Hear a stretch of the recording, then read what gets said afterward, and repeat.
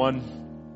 Glad that we can gather together and worship the Lord, feed on His Word together. Amen. Just welcome each and everyone on the Zoom and on streaming online. We just pray God will bless you richly and meet your every need this morning. I could start out by singing a song together, Love Lifted Me, number 621 in B flat. I believe. I was sinking deep in sin, far from the peaceful shore, oh, and very deeply stayed within, sinking to rise no more.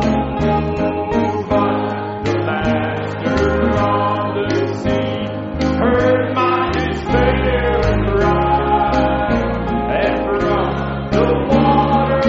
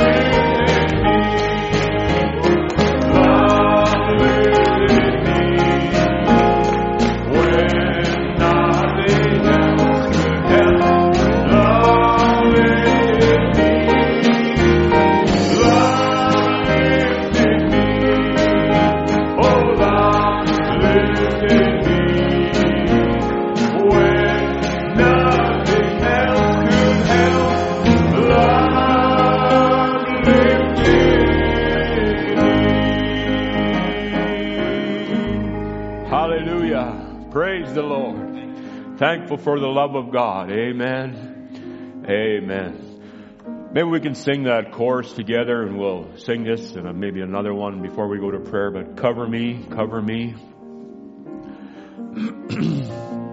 Number 1279. Let's stand together. Just enter into the worship of the Lord Jesus. Oh, peace of God, cover me. Cover me, cover me, oh peace of God, cover me, oh cover me,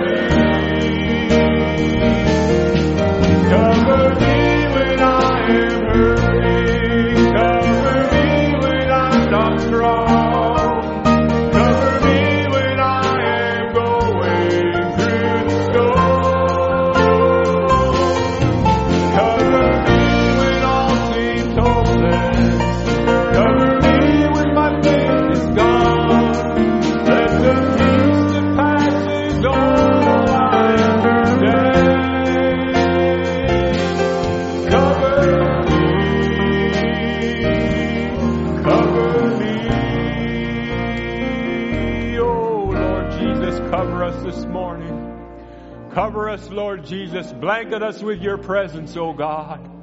Hover over us, Lord. Overshadow us, Lord, by your Shekinah glory, O God. Grant it, Lord Jesus.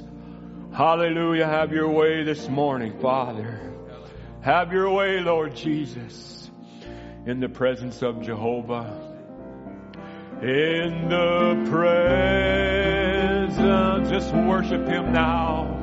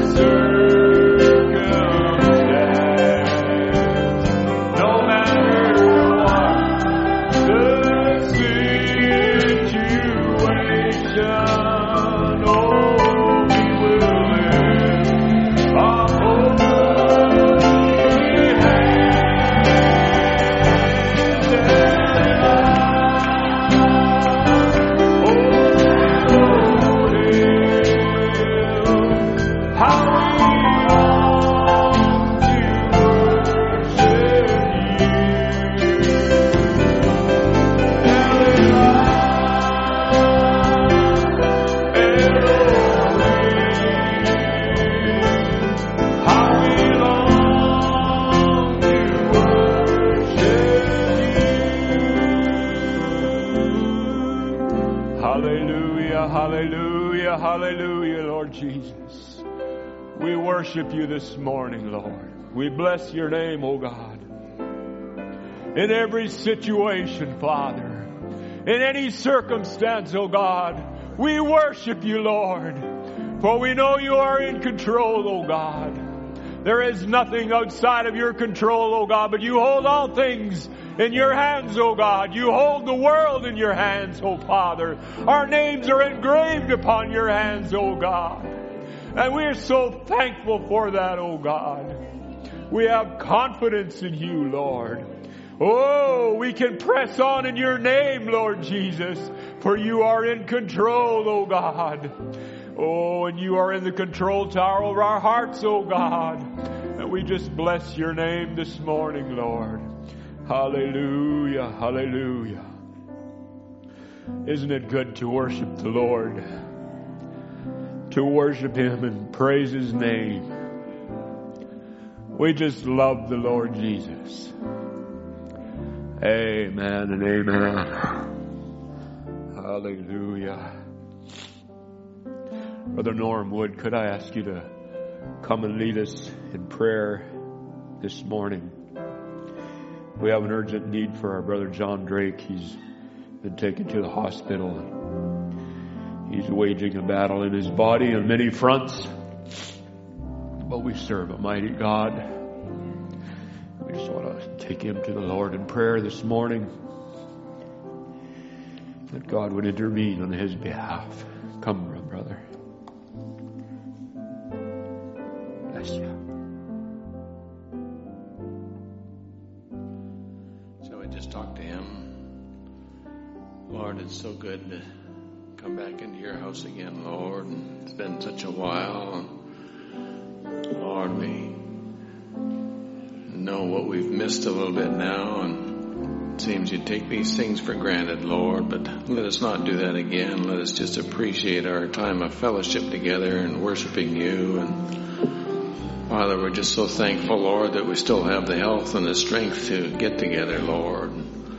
Just ask now, Father, that you would undertake for these needs for our brother John. And Lord, no doubt he's in the same situation, looking back, saying, yeah, I had health and now I need it again. And just depending on you, just asking you, Lord, to fulfill your promise, Lord, where you said you would heal those in need of healing, Lord. You said you've already done it. Just give our brother the faith to reach out and claim it, Lord.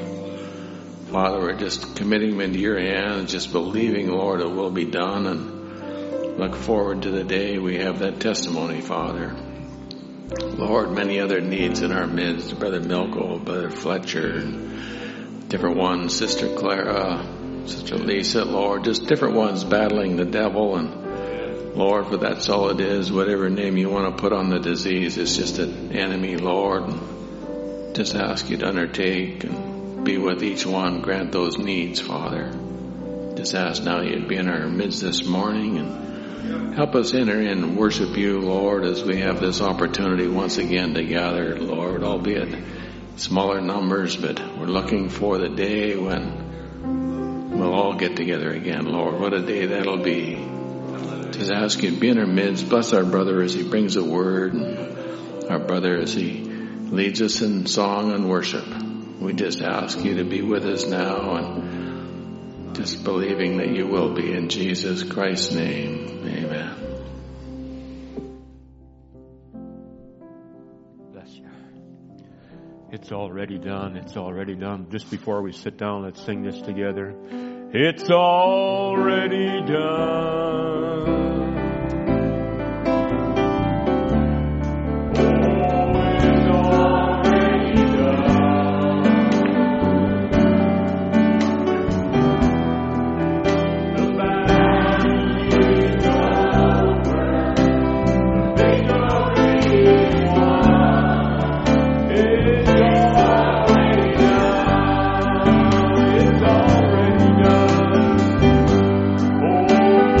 It's all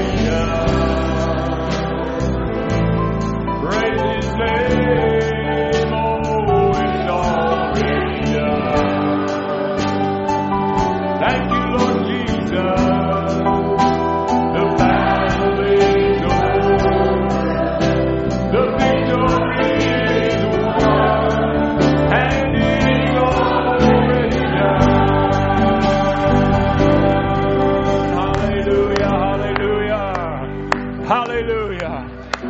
Praise the name of the Lord.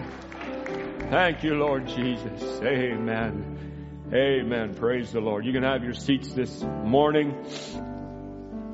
Just got handed this today from Brother Tim, and I just want to show it to you.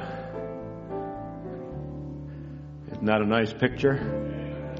It's Brother Lonnie and Brother Ed, our pastor, and who's the brother beside him? Don't know. It's in Malawi. But that's an old time picture. That's from how many years ago? 40 years ago, yes. Groundbreaking in Malawi. The message going in. Amen. And the message is still going in. Amen. Praise God. And we're so happy to be a part of it. And Brother Tim just gave this to me to make an announcement that they're mailing out these this Believers Faith Challenge report. They're mailing out internationally, but the local people, if you are unable to get it from the church, they will mail it to you, but you have to contact the office to make that communication. And you can pick them up in the back today, those that are here. Amen. We're going to invite our Brother Tom to come. We have a baby dedication this morning. So happy to be here, to be a part of that. And Brother Jean and Sister Angelica. Amen. We're going to invite Brother Tom to come, and we'll start singing, He Looked Beyond My Fault and Saw My Need. Let's sing the first verse. Amazing grace shall always be my song of praise, for it was grace that bought my liberty. I do not know just why He came to love me so. He looked beyond and saw my need. I shall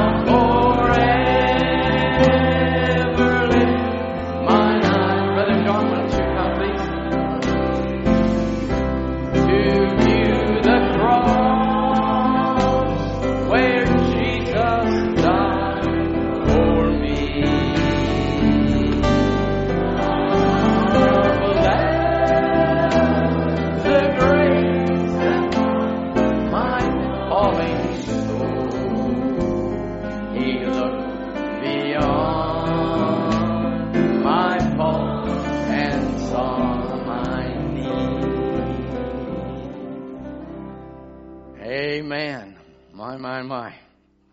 Here this morning, we have Julian Arthur Pabu, and here he is in the arms of Daddy. The reason why I had that song, Brother Jean, is just in remembrance of you and Angelica. Amazing Grace will always be my song of praise. How God dealt with you, and how God dealt with your wife, and how you submitted yourself to Christ. And every good gift and every perfect gift comes from the Father of lights. And you can't outgive God, and you gave much I remember you coming here in your first time and sitting in the back, I think where Julian is, down at the back there. And I remember the night that the Lord started to deal with you. And you wanted the Holy Ghost, and you needed God. And from there, Angelica, a revival started to take place. Can you imagine the whole thing had to happen for you?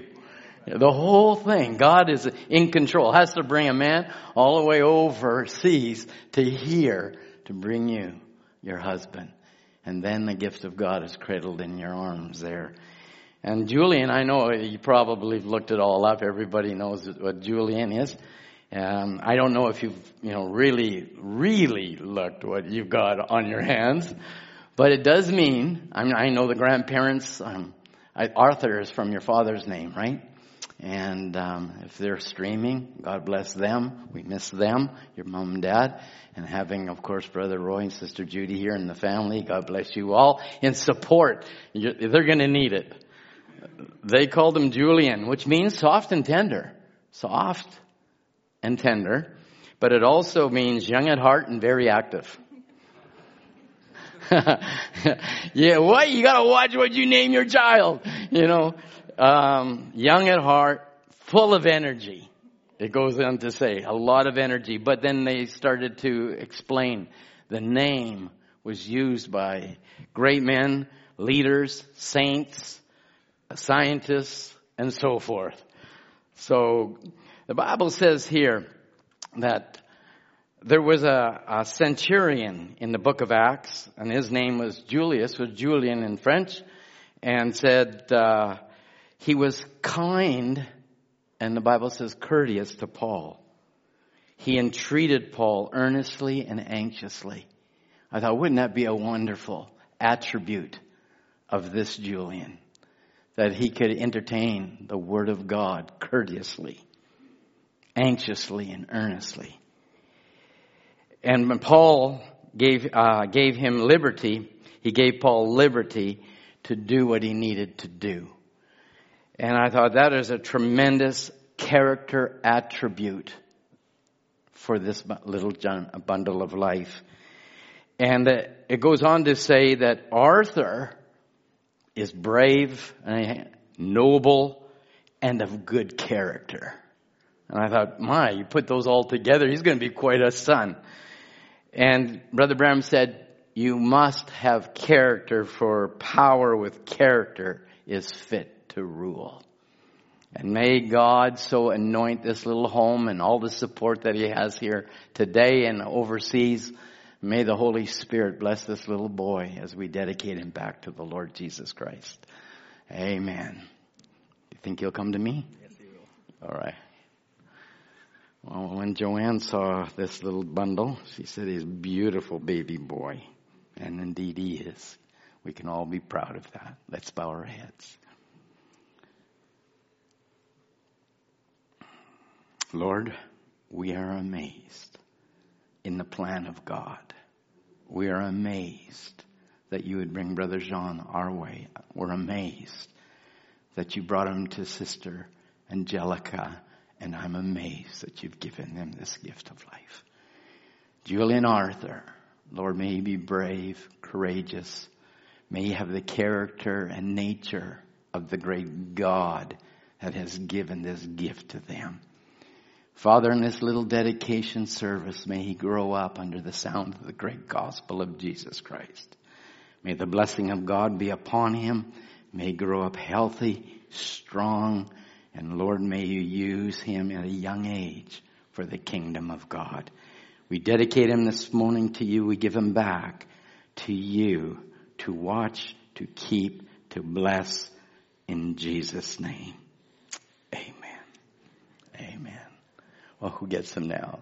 Okay. Amen, Brother John. I'm sure you're a happy man. Very happy. Angelica, God bless you.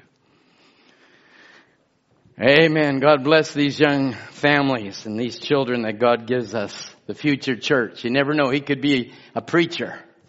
And that's what we're looking for, because a few of us are getting older. Just some of us. Not too many of us.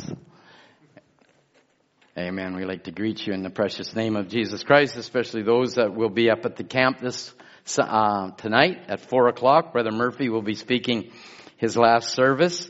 And Lord willing, July the 11th and the 18th will then be our next services up at the camp. We have a 3-week window there that we have it being used, and we won't be able to use the chapel. And Lord willing, if God works everything out, Brother Tim will be going down, and if not, there'll be one of us will pitch hit for you. So we're waiting to see what the rules and regulations are coming up this week. It looks like they're slackening down, and we're looking forward to having the whole church back together again. So we greet you all in the precious name of Jesus Christ, all those that have joined by the way of the internet, the Zoom. I think a lot of people, I can see the numbers go down. That's because we have a full church here of 150, which is great. And most stream, I do, if I'm at home. And I just trust that the Lord will speak to each and every one of you this morning. Brother Tim made a wonderful announcement regarding Brother Ernie on Wednesday night. If anybody wants to make reference to that, that's June the 9th on Wednesday night regarding Brother Ernie's passing. And so I thought it would be respectful to Brother Ernie just to put my little bit in to maybe clarify maybe a couple of things, and yet not too much, because there's not too much to clarify. It's been sort of private, and Brother Ernie has always been a private man, a wonderful man. He is probably one of the most unselfish, most giving single man that I have known for over 30 some odd years. As I remember him coming to Kiwanis Camp, and I'm sure Brother Biscoe, you remember when he showed up with Brother Arnie and all the brothers from Florida. And, you know, I mean, you talk about a bounce in his step just a few months ago. Well, he at 40, he was really bouncy. And he was always earnest, wasn't he, Roy? Always wanted to do something for the kingdom of God. And so, of course, you know, we had camp, and it was at Kiwanis, and I thought, hey, you know, it'd be great. He's just come in the message. He's fervent. And anyways, I gave him I said, Ernie, would you like to have an opportunity to speak to our young people? And I think Leah was 12 at that time. So that tells you how many years ago that was. And he said, I'd love to talk to the young people. I'd love to do that, you know, Brother Ernie. So I figured, hey, it's all in good hands. Let Brother Ernie speak. And so I had other things to do. Joanne and I were taking the camps at that time. And I popped my head in, and there's Brother Ernie preaching the 7th seal and the 3rd pull to 5 and 8 and 9-year-olds. I said, Ernie, you're for the elder people, not for the younger people. So we had a great relationship. He always felt it was a great honor to speak to you. Anytime I asked him to minister, he would say it'd be a grand privilege for me to speak to the blood-bought and purchased of God, especially my home church here in Cloverdale. That was always a statement he made it every time I asked him to speak. Brother Ernie was a great man, and he brought in a lot of people. Brother Roy is sitting here because of Brother Ernie. Is that true, Brother Roy? Brother Troy in Texas, Brother Chris down in Oregon, Brother Johnny in Oregon, and many people here. 5 churches are responsible for coming into the message through Brother Ernie. Brother Benny Perry called me. He says, you don't know the effect that Brother Ernie's had on our community back east, and then, of course, down into Florida, and the people that he ministered on that continual basis. And I just put, there's a huge crown that awaits him. He was a private man, and he never had ever said an unkind word toward anyone at any time. And being private, he even let his passing be private. And I thought, as Brother Biscoe and myself have been talking, we'll just leave that private. His passing was private. It was between him and God. Door was opened, and he entered in.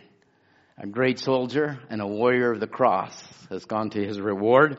And let me tell you, saints, I'm going to probably have a little bitty house just on a hillside somewhere, because Brother Bram talked about having a home across that vale. I think Brother Ernie's going to have a mansion beyond words could express, or a crown that you could probably hardly wear. But he was a wonderful man, and we want to give respects to him, and we thank God for his life in this assembly. So God bless you as you remember him and the family, of course. Brother Ernie's gone on, but the family have asked that they have their service in Rhode Island, and that's a long ways away, so there will be some brothers from back east that will attend that service. And that's said. Let's just stand, please, to our feet. Jesus, name above all names.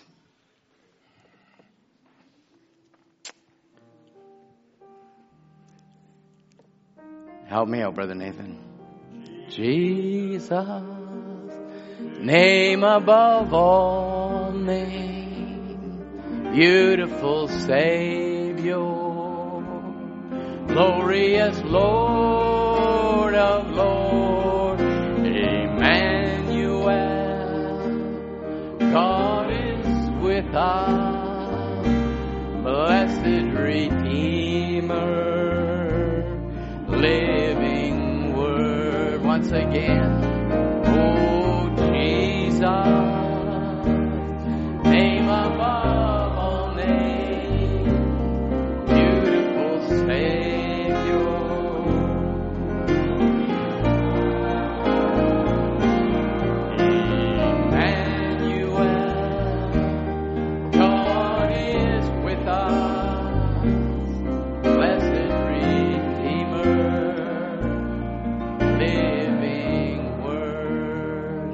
our heads in a word of prayer.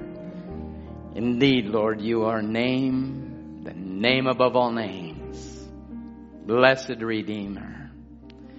Heavenly Father, we look to you, the Lamb of God, to come and open your word again to us, Lord. Knock on the doors of our heart. May we take a hold of the latch and may we open it to let this great Savior come and abide and be King of Kings within all of our hearts. Father, we stand here as trophies of Calvary. Nothing that we have merited, but it's everything that you have done. And so, Lord, I pray that the Lamb of God that was slain before the foundation of the world, that died at Calvary for my sin and my iniquity, the same Lamb that came and took the book, opened the Word to each and every one of us, Lord. These blessed people, saints of the living God that are here this morning and have joined with us on the internet and on Zoom. I pray, God, that the Word will come down and bless their souls. Lord, that they would be edified in the faith and built up in the Word of God, realizing this great call that has come, this cry at midnight. Lord, we will trim our lamps this morning, and may the glorious light of the gospel shine through our lives. Bless the Word, use the speaker, remove the man, and let the Holy Ghost himself speak to every heart, we pray, in Jesus' name. Amen, amen, amen. Nice to see you all in your places this morning. We welcome you in the name of Jesus Christ. We've missed you all. It's nice to see you, Sister Juniper, all the family, lovely. We've been praying for you, wondering what's all happening. Brother Peter Bondi, your family, it's just glorious. Amen. Yeah. Amen. This is my family. That my Bible says, which is your Bible, unless you forsake mother, father, sister, brother, right? You have no part of me. But if you forsake mother, father, sister, brother, I'll give you. And look around the room. Here's my father, my mother, my brothers, my sisters. I say, glory to God. Hallelujah. We've been bought with a price, and I'm thankful to be called a son of God. Amen. Redeemed by the blood of the Lamb. This morning, if you got your Bibles open, please, we'll start at Genesis 4. I don't know where or how long or whatever. We have a service tonight. Brother Murphy, he's got steel chopsticks, not wooden, as we've often heard over the years. And he's got a lot of food on his fork, as we do this morning. The Word is wonderful. We might as well just start there. The Word is wonderful. I mean, I don't know how people struggle to find a message. It's a struggle for me to find the direction of the message. Because that's what you want. You want the mind of God for the service. Because Brother Branham often says, he says, you're here. God knew you'd be here. So the Word has to meet the need of the people that are here. And so, people say, we're on the internet. There's hundreds of people listening. I have never thought of that. I get told that, but my burden, of course, in my heart is for the local church. And not that it isn't for the saints outside, of course. But I don't think of that. So I just hope that came clear. So, Genesis chapter 4, reading at verse 4. Genesis 4, verse 4. And Abel, he also brought of the firstlings of the flock, of the fat thereof, and the Lord had respect unto Abel and to his offering. Now, you have to understand, as we study and look to the Lord, we try and get in the Spirit. We try to get the mind of the Lord. And all of a sudden, brothers will walk all over your service as you've been preparing. So we're getting used to that, aren't we, Brother Tim? Take our quotes, take our scriptures, whatever the case may be, and then finally we just throw it in a wastebasket and say, it's already been spoken. But sometimes you have to sit back and say, well, maybe there's something here for somebody else. So please, I'm not here to repeat what you've heard. It's just a different sounding board. Okay? Just a different sounding board. So, and Abel, he also brought the firstling of his flock, of the fat thereof, and the Lord had respect unto Abel and to his offering. But unto Cain and to his offering he had not respect. And Cain was very wroth, and his countenance fell. And the Lord said unto Cain, why art thou wroth? And why is thy countenance fallen? Now I want you to notice here, this is not God's lineage. This is not God's lineage. And he's talking lip to ear with God. God is speaking straight to serpent seed. And I thought, how the word goes out, it doesn't matter who, where, what, and when, and how many times around the world the prophet went, and the word went forth, people heard it. But let's go into what's happening here. But Cain, and to his offering, he didn't have a respect. I'm repeating myself. And Cain was very wroth. Lord, what, and his countenance fell, and the Lord said unto Cain, the grace of God's coming to him, why are you wroth? And why is your countenance fallen? If thou doest well, thou not be accepted. If thou doest well, shalt thou not be accepted. And if thou doest not well, sin lieth at the door, and unto thee shall be his desire, and thou shalt rule over him. Let's pray one more time. Father, it's the word of God. We just pray you'll take now the context of that word. I pray you'll bring out the meaning of the word. I pray that the Holy Spirit will take a hold of that word and speak, Lord, to each and every one of us in Jesus' name. Amen. You may have your seats. God bless you. Well, if you want, I'll give you a minute to look around the room. Brother Roy, nice to see you, of course. It's just great. When I was down at camp, Brother Murphy said when he was down there first seeing the saints, he just wanted to look around and just look at everybody's face. It looks so good. You all look great this morning. And it's only through the blood of Christ our Lord. Now I want you to think very deep this morning. I want you to think, I'm not going to try and preach as much as to just lay some things out. Now God was speaking directly to Cain. He was speaking directly to him. If you do well, if you believe in me, and you see what is acceptable, right? So he's had an example, and so I'm just going to live my life. Well, is that acceptable, or is Abel's offering acceptable? So if you do well, if you believe in me, do what's acceptable and pleasing to me, won't you be accepted? Right? Won't you be accepted? And we could talk about Calvary. We could talk about the blood. You just do as your brother. Surrender your life. Give your heart to Christ. Let the blood wash you. Let it redeem you. Just do as your brother. Just do what's accepted before God. God, rich in mercy, came from glory, died on the cross for our sins and our iniquities. He was the Lamb. Accept him. Just do as the redeemed of God do. I'll do my way. Well, we'll find out what happened to Cain.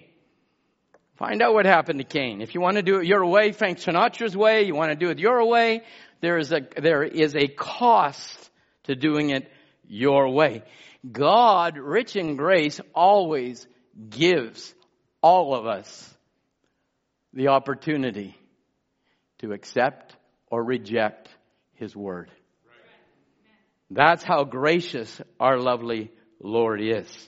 So if you just do well, Cain, if you just do what's acceptable, you know what's acceptable. I accepted Abel's lamb and his offering. If you do it, you'll do well. If you ignore my instruction, sin lays at your door. Death lays at your door. Unbelief lays at your door. Just do what Abel does. Just do what that is. That is acceptable. How hard was that? How hard was that? Just do it. Just come to church expecting. Just come to church just loving Jesus. Just loving the Word. And, oh God, what are you going to speak to us this morning? Wouldn't that be wonderful? Amen. People are always looking for something great when we've got, as Brother Kydri Diggs said, we've got the great. We've got the great. We've got the great Lord Jesus Christ. It just seems hard for people. Here's a prophet quote. It's so hard for people to humble themselves to the Word of God. It does not matter how young you are or how old you are. We are all growing in the grace and knowledge of our Lord Jesus Christ. We have all reaching for, as Brother Tim's been preaching on, perfection. Nobody's got it all here. But we are going to come through the scripture this morning to see what Paul admonishes us on to get to that place. It seems to now so hard for people to humble themselves to the Word of God. They just don't want to. I can't imagine that. As a little boy and without unbelieving parents telling my mom and dad at 4 or 5 years old, I don't want to be a policeman. I don't want to be they thought I'd be a fireman. And can you see me as a fireman? I think I'm putting a few fires out now, but I'm only 5'6". I can't carry somebody over my shoulder, right? Do a ladder, right? In fact, actually, just after I got saved, the chief of the fire department in Langley was a friend of my father's. He came to our house, and of course, they were having their social gathering.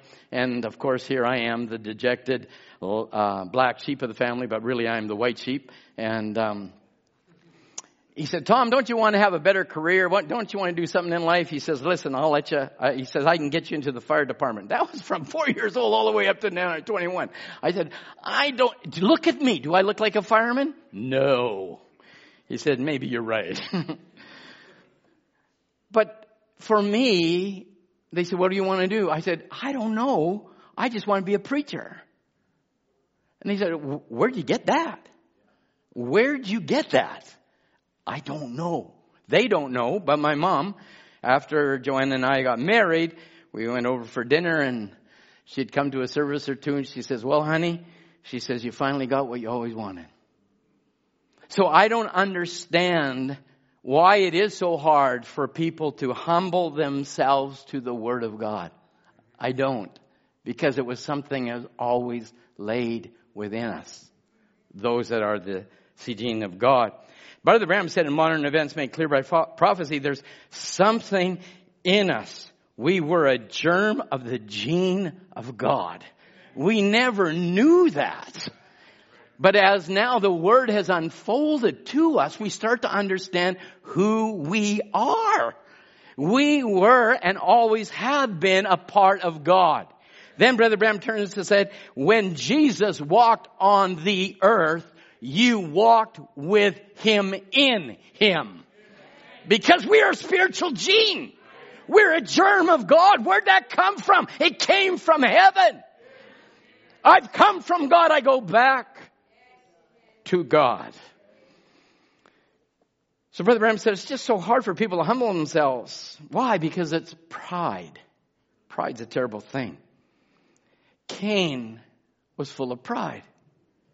When even God Himself was speaking to him, do it. You'll be accepted. And yet there was nothing in him to respond. And so then we can't fault people for not responding. You can't beat a person over the head and say, you must serve God. You must serve God. There's got to be something in them that wants to serve God.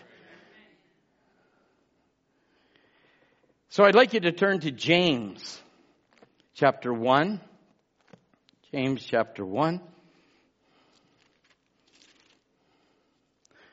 James 1 and verse 22. James 1:22. I think this is pretty familiar to most people.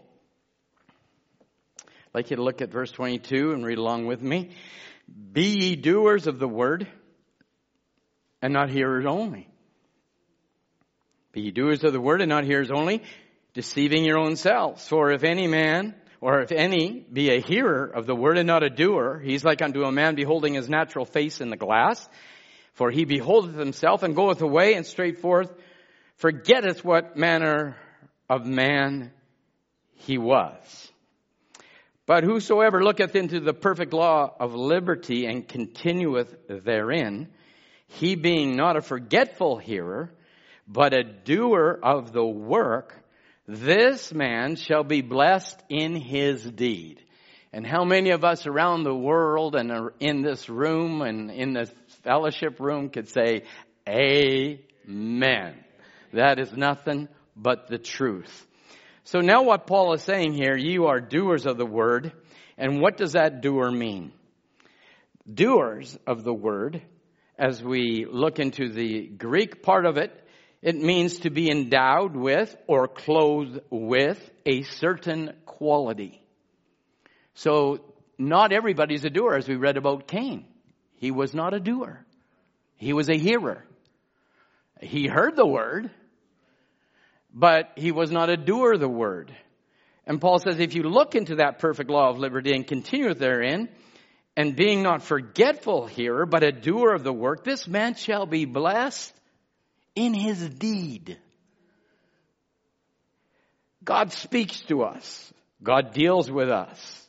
If you're faithful to that word, and you keep looking into that perfect law of liberty, and you're not a heedless listener, and you don't forget what that word is saying, you'll be blessed in whatever you do. So a doer is clothed with a quality of a character. But the Greek goes on to say a little bit more than that. You're not only clothed with it, you are endowed with it to perform to the promise. So the seed in you, the gene in you, the germ in you, you're clothed with something that God put there, and it drives you to perform to the promise of His Word.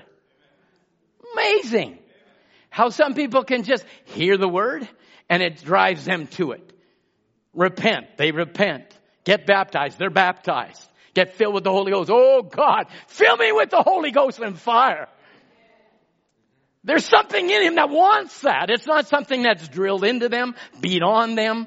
It's something we want. Sister Louise, it's something we've craved for all of our lives. And so we see there's a difference between the non-doer and the doer. The Cain, the Abel. Something that's not in him to respond and something in the other to respond. That's amazing. That is amazing. Martin Luther said at one place, he said, the world doesn't need a definition of religion. You're quoting Luther. I mean, that's 1500s. What are you doing?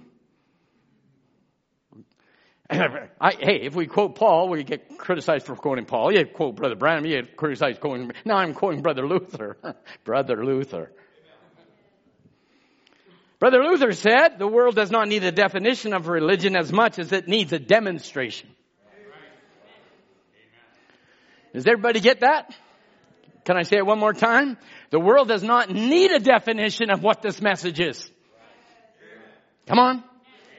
Brother Curtis, I want to hear that amen this morning. Yeah. Glory. There it says, the world doesn't need a definition of what we believe. They need a demonstration of what we believe. If you are a hearer, God will bless you indeed.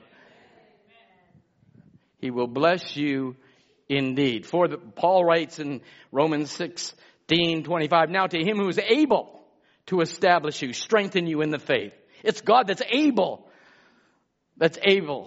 to strengthen you and establish you in the faith. Which is in accordance to the gospel. He's not going to preach any other gospel but the gospel. The preaching of Jesus Christ. Messiah. I put in brackets. According to the revelation or the unveiling of the mystery of the plan of redemption, which has been kept silent and secret for the ages. But now, Paul goes to say on, it's now disclosed through prophetic scripture.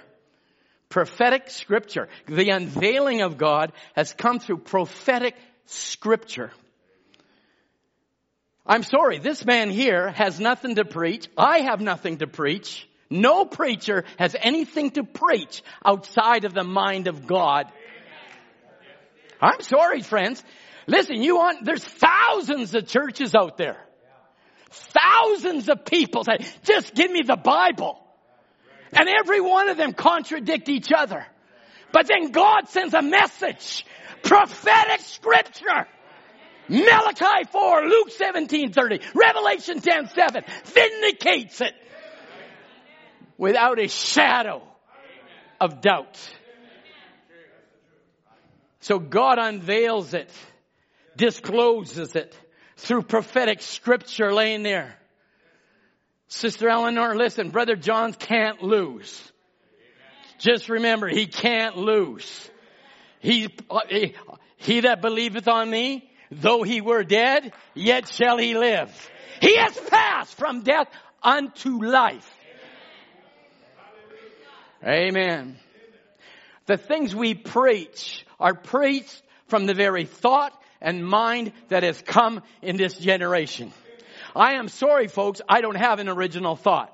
And I know that bugs those critics on the internet. That really bugs them. But let me tell you something. Who are they quoting? Charles Stanley or Charles whatever, David whomever, Joel whomever. Who are they quoting? Because they don't have a brain in themselves. And we were nothing until God sent prophetic scripture. If they don't have a prophet, where is their prophet? For in the last days I'll send you Elijah the prophet. And you got to say there's no last days. We're not in the last days. How ignorant can you be? I'm sorry, I sent an emergency message. 911. I better turn it off. It gets too excited. My watch gets too excited when I start preaching like that. I did it last time and they went off 3 times. And you know what the message was when I got home? I guess you don't need me. You're right. I called 911 a long time ago. I did. I called an emergency session. February around 15th was the day my son was born. It was an emergency. And Jesus came on the scene. Hallelujah. What a word we believe, Paul. What a word we believe. We do not believe cunningly devised fables. We believe what thus saith the Lord says, and thus saith the Lord. Brother Brent, listen, there were critics. I was saying to Joanne on the way here, there were critics, especially in the last years of his ministry. Everybody rising up. Brother Ram this, Brother Ram that. They did not have the angel of the Lord standing by them.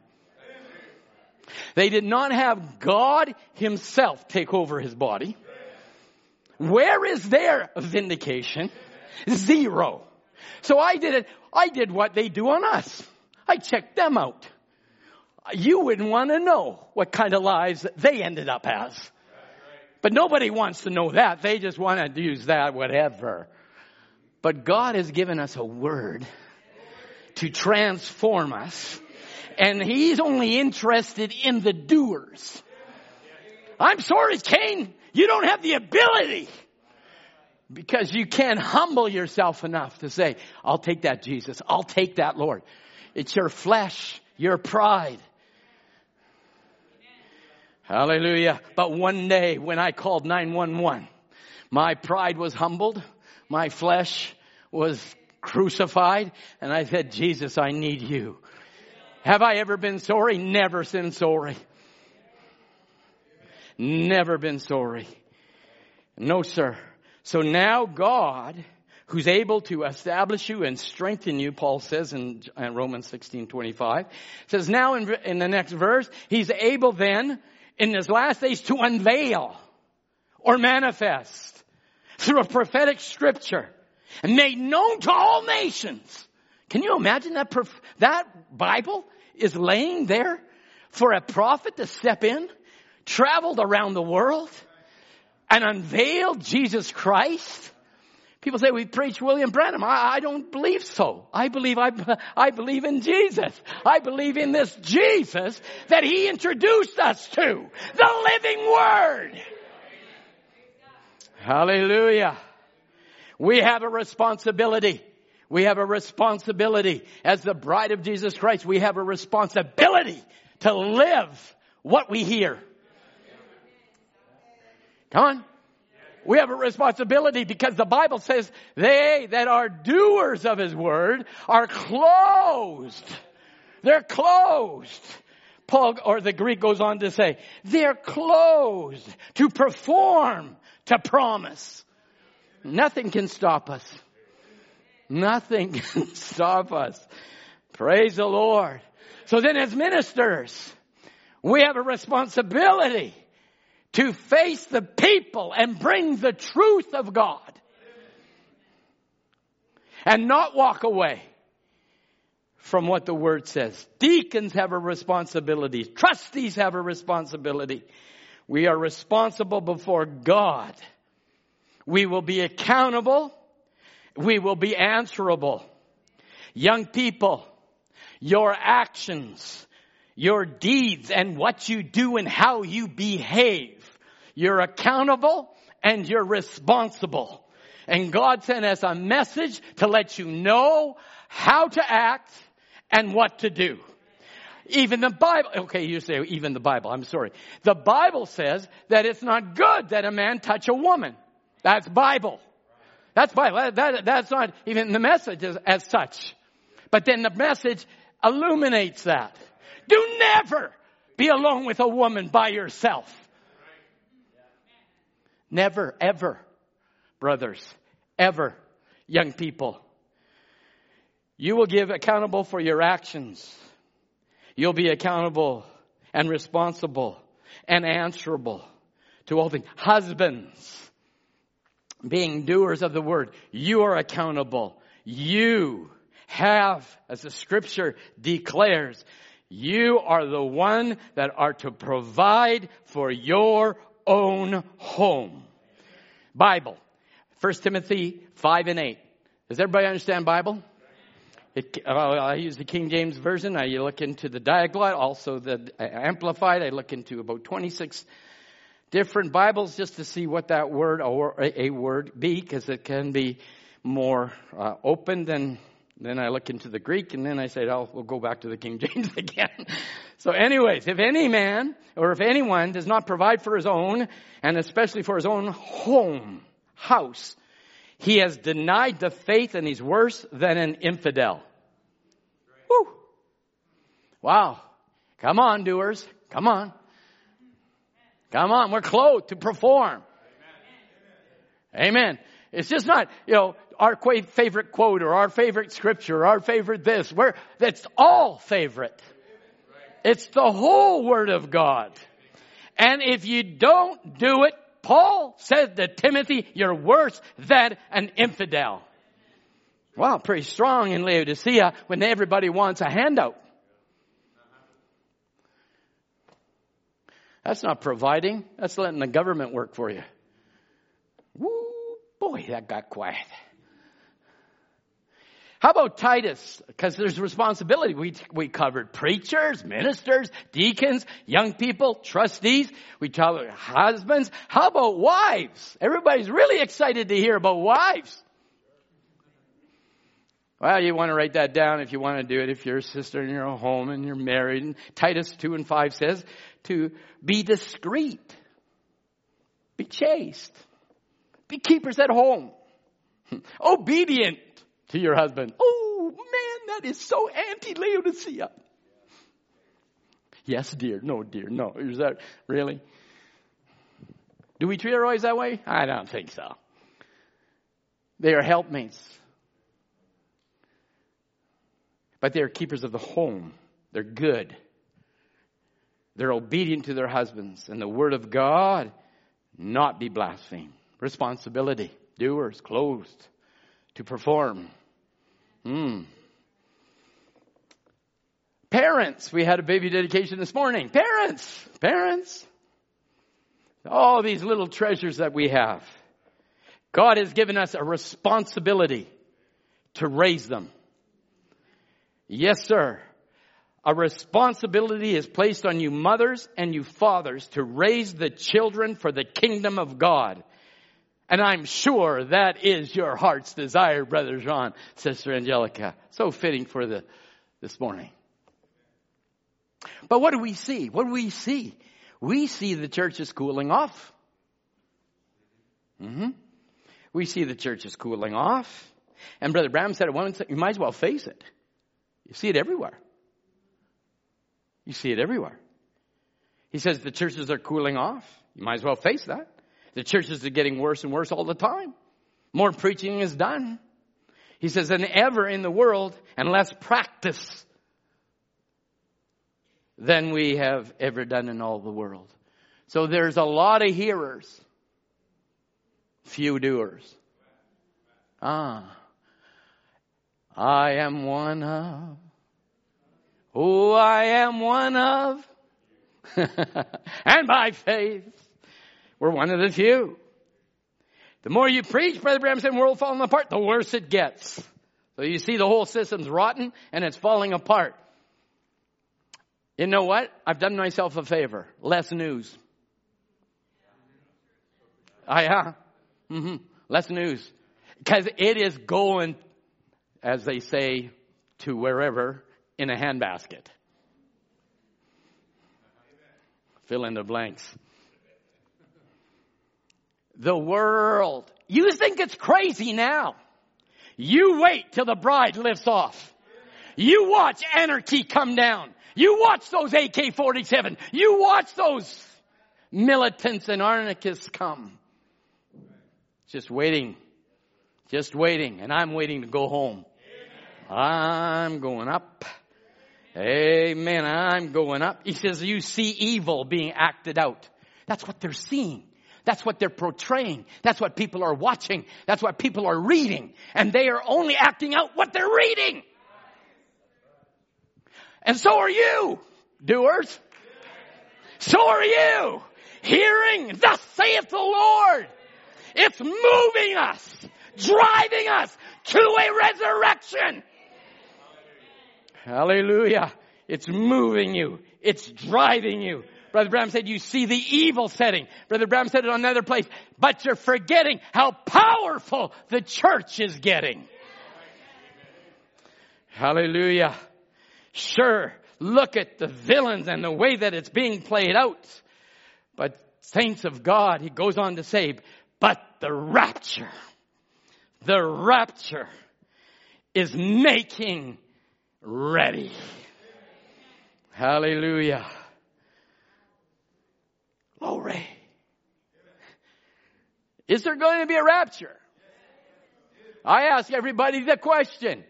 Is there going to be the rapture? Of course there is. It's been prophesied. There is. There's scripture. They will change in a moment, in a twinkling of an eye. There is a catching away. He will come as a thief in the night. Nobody will even know because there's only few doers of the word. As scripture being fulfilled, we can look as Mary. And Mary speaking and the Bible saying, blessed is she that believeth in the Lord. Blessed is she. Blessed is the bride that believeth in the Lord. Because if you believe, you do. If you believe what God says, you do it. If you're not doing it, you're not a believer. That's period. You're a believer or a non-believer. Some people are make-believers, but we'll leave that category out this morning. So then the Bible says in John 1, first chapter, verse 45, blessed is she that believeth, for there shall be a performance of these things which were told her. There shall be a performance of these things. That means it will happen. It's the word of God. There will be a Messiah. There will be a prophet. There will be a bride. There will be a performance. There will be people that will do the word of God, eat the word of God, live the word of God, love the word of God. Hallelujah. The doers of the word, they're closed to perform, to promise. There will be a fulfillment. There will be an accomplishment. There will be a performance. There will be a verified promise fulfilled. The Bible says, for the love of Christ constraineth who? Us. Doers. For the love of Christ constrains us. You know what constrains means? The constrain there means control us, urge us, impel us, move us, so that all those that live might live no longer to and for themselves, but for Him. Live for Christ, who died and raised again for our sakes. A doer. What was driving Paul? That seed that was in him. That ability to hear the word of God. Can you imagine, here is a man that was out to destroy Christians that believed in Christ. Of course, we're not terrified of Paul, but the first church, when Paul showed up, he was not a believer yet. He was out to take him to jail, or at best take him to jail, at worst kill him. But there was something in him when the Holy Spirit knocked him off his high horse, put him on the ground, looked up and saw a pillar of fire, and said, "Who art thou?" And that pillar of fire spoke back and said, "I'm Jesus, and it's hard for thee to kick against the pricks, Paul. Why persecutest thou me?" Well, where was me? It was in the believers that he was persecuting. They were performing to promise what the Word of God had declared for their generation. And for that, they were jailed, they were killed, they were martyred. But then when God came into Paul's life, his answer was different than Cain's. Because he had a seed gene always laying there. And so now something else was driving him.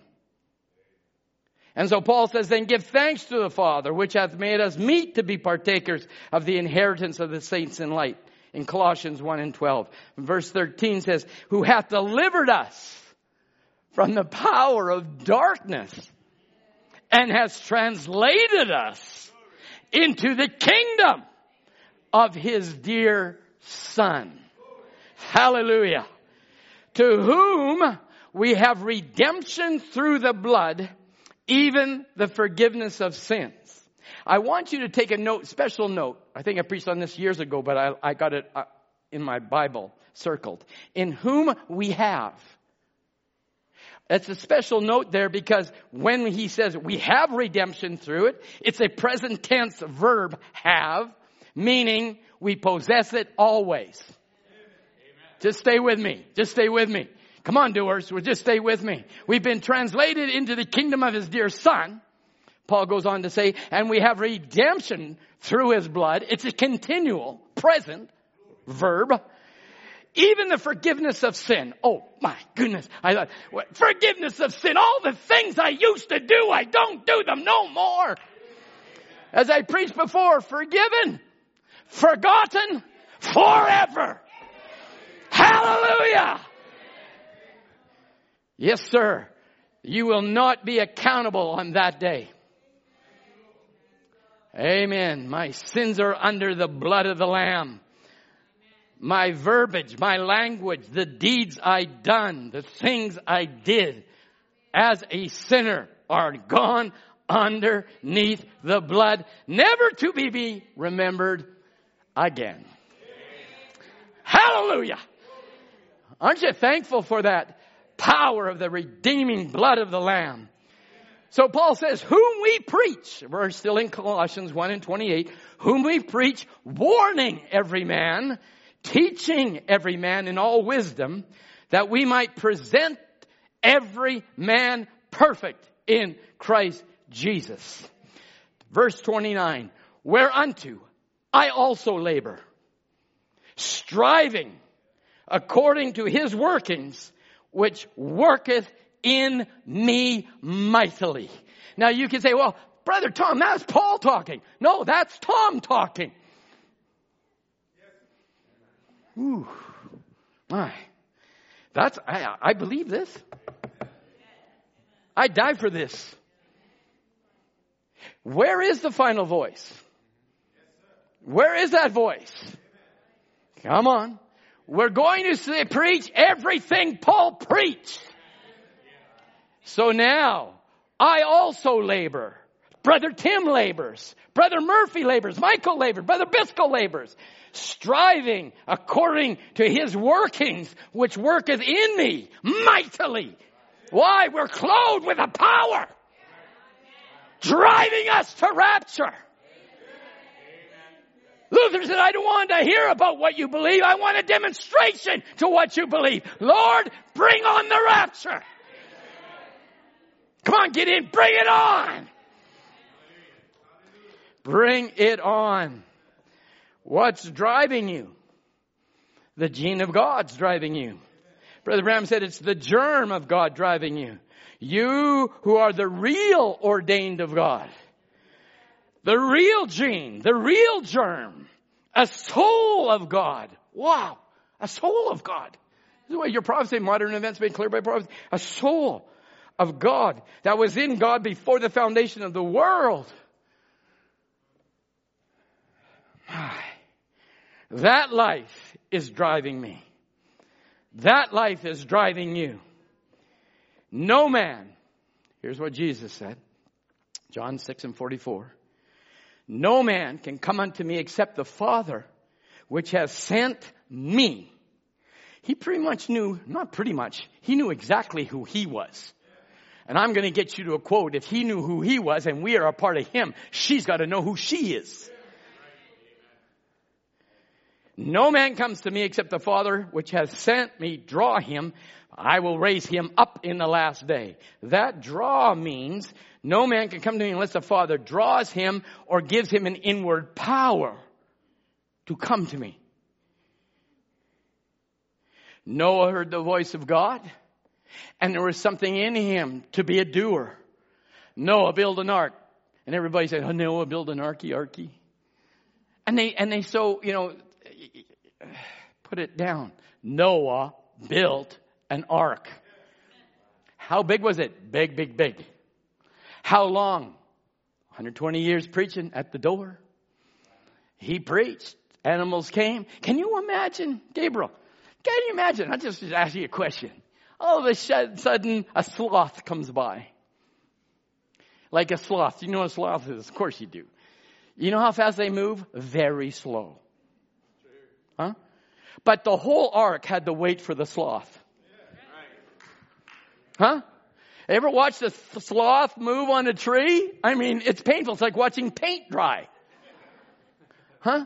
And here's a sloth. And all the animals, giraffes are coming by and the people going, this is really strange. Look at all this. Giraffes and rhinoceroses and hippopotamus. If you don't believe the Bible, you don't believe Noah. If you believe the Bible, you believe Noah. I happen to believe the Bible. And so here in the town, can you imagine on the town gazette, where did these animals come from? And they start listing them. Dan Florent. Woo, EBA. Oren. I mean, not animals, I mean people. Where did they come from? Look what happened to them. What changed them? The blood changed them. They had a seed in them that changed them. It's a part of God. It's the soul of God. Hallelujah. We do not believe that we're a denomination. We're not a church as Cloverdale Bible Way. It's the building of Cloverdale Bible Way. It's the people. That's the church at Cloverdale Bible Way. Amen. And God brought them in. And Noah heard the voice of God. Are you the only one? Can we fact check you out, Noah? I mean, hey, we're scientists here. We shoot to the stars, Brother Branham said. We can do anything we want. Huh? We build pyramids that they can't build today. Huh? I think Noah, being a farmer, had a little bit of that intelligence in him. And so, are you the only one, Noah? Come on. I want to know your verification and your vindication. God will vindicate me. God will vindicate me. If God spoke to me, He'll vindicate me. If God saved me, He'll vindicate me. If God filled me with the Holy Ghost, He'll vindicate me. If I believe this message, He'll vindicate me. Amen. So here Noah found grace in the eyes of God. But that seed in him quickened to do what the Word of God commanded him to do. Noah believed, and it moved him to build on something not, I've been around since 1975. He did it 120 years, not 46 years. I got 70 some odd years to go. Please, let me go home. And I can imagine the congregation dwindled. Everybody excited, new message. Yeah, prophet, ark, the word. But as the time goes on, less came. Why? Because they were only hearers, not doers. It's going to rain. What a new message. What a new message. Listen, go to your work jobs tomorrow. Please do me one favor. Just try it one time. And say, I am the elected lady of the bride of Jesus Christ, predestinated before the foundation of the world, and I'm a seed gene of the living God, and I'm part of God's soul. You get fired? And put it off the job? Huh? But it's still the truth. It is still the truth. And Noah was moved by faith to the saving of his household. Hallelujah. I don't care what people think. I don't care what anybody thinks. All I care is what God thinks. Well, you do this and you do that and you do this. I care what God thinks. I'm not bound by what you think of me.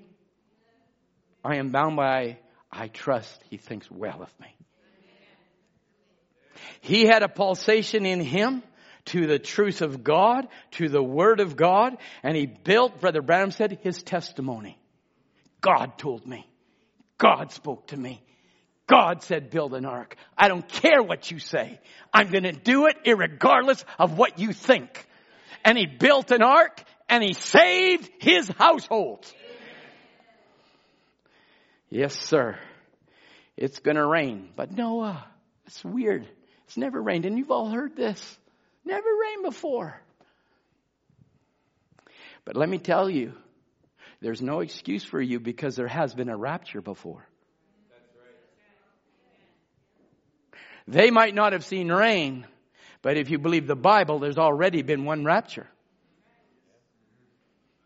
Because the Bible says when he shouted out with a great voice, the graves opened up and many were seen of the city. And Jesus, Brother Branham said, took them in a rapture. There's another one coming for you and me. Amen. And this seed is driving me to perform to this promise, driving me to a resurrection, driving me to a rapture. It's something in me. Brother Branham says it's pulsating in us. You know, you ever picked up a fish that's still alive? And you're holding the thing? It's pulsating. Something pulsating. You put a thing on your heart monitor and you see the thing. I got a watch. Joanne got me a watch. I can get my oxygen level, my EKG. I watch it all. It's pulsating. Hey, I want it to pulsate. If it stops pulsating, I'm in trouble, right? Not really. Not really. But I would like to pulsate a little longer until the change in the body. But Brother Branham said, in a believer, there's a pulsation. It's a pulsation. And that's why I love it. I walked into the fellowship room. I had to see the fellowship room. People come to church. I got to see them. I mean, they're a part of our body. I get to see you. I want to see them. Because they're part of us. And there's something in us that's pulsating. Let's be together. Let's get together. I want to be the one body. We. And so there's a pulsation, Brother Branham said, of the Holy Spirit within the believer. We are a peculiar people. We're strangers in a strange land. We're looking for something that we do not see. My, Sister Rena, think about it.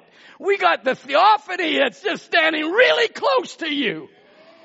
Hallelujah. We had a prophet said it's just a few feet from you. Amen. And that is what I want to perform. Hallelujah. We're peculiar. You're strange. You're weird. That's me. Sorry. I'll stay with the quote. You're a peculiar people. You're a strange people. We're looking for something that we do not see. But there's something in the control tower that is telling you every redemptive blessing you need in this journey is already in you. Every redemptive blessing. Then if Christ is in me and He is the rapture is in me. The rapture is in us. Lord Jesus, let us perform now to this promise. We are moved. We are driven to the perfection of maturity, as Brother Tim has been ministering so wonderfully.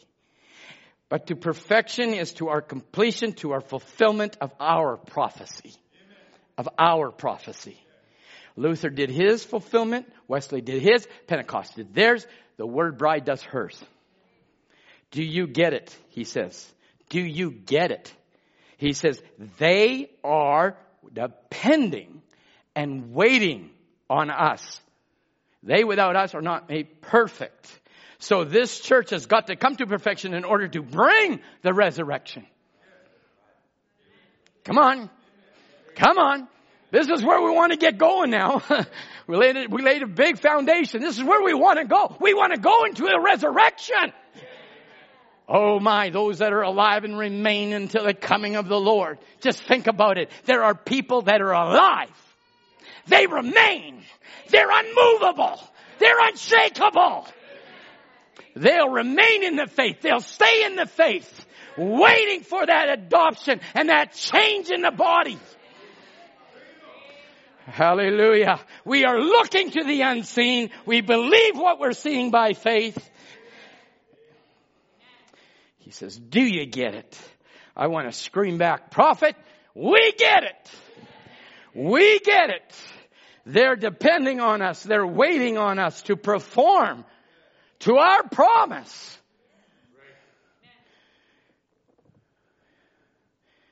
We're driven. We're driven, Paul. I'm not driven to success in business. I'm sorry. I lost that a long time ago.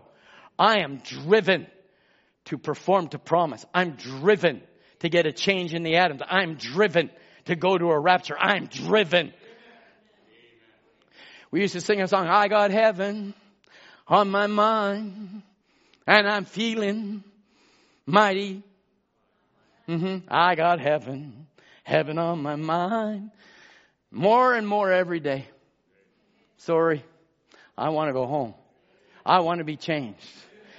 I see the evil coming on. I want my grandchildren to be changed. Think about it. How much enjoyment I'm going to have in heaven with my lovely Lord Jesus and all my family around me. Amen. We're driven not to the success and empires of men. We're not rich young rulers that have the Lord Himself talk to a rich young ruler as Cain was talked to. Just do as these disciples just did. Peter dropped his net. James dropped his net. Can you imagine? Joanne, if I'm Peter and she's my wife. Well, she is my wife. But we're in Bible days. Now, all of a sudden I'm doing my nets. I've got the boat, Ben, and all of a sudden here comes a man walked by and he said, Peter, son of Jonas, come. Sure. See ya. Hudson, you got to fend for yourself. I'm out of here. Now, that's real. The Bible talks about his mother-in-law. Oh boy. And so he dropped everything. Matthew left all the money on the table. Everybody left everything to follow Messiah. Because there was something in them that was a part of God that obeyed the word of God because they were going to perform to the promise of the word for their day. Hallelujah. I am so thankful for that seed that God dropped in me. I didn't know when I walked into a little house. I didn't know. I'm a long-haired, dope-smoking, whatever, at a university guy, coming in trying to have a good time. And all of a sudden, I'm shaking in my boots. I want to get out of this room. But something in me says, right, it's right, it's right, it's right. It's right, it's right, it's right. Go back again, go back again.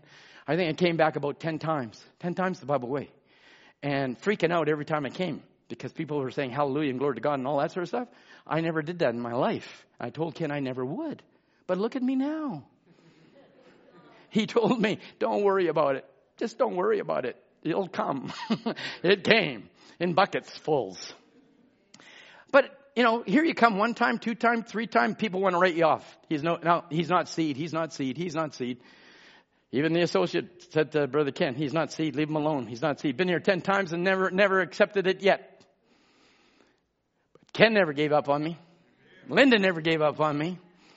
Amen. It just takes one more time. Just one more time. The light of the gospel shone on that seed. Glory.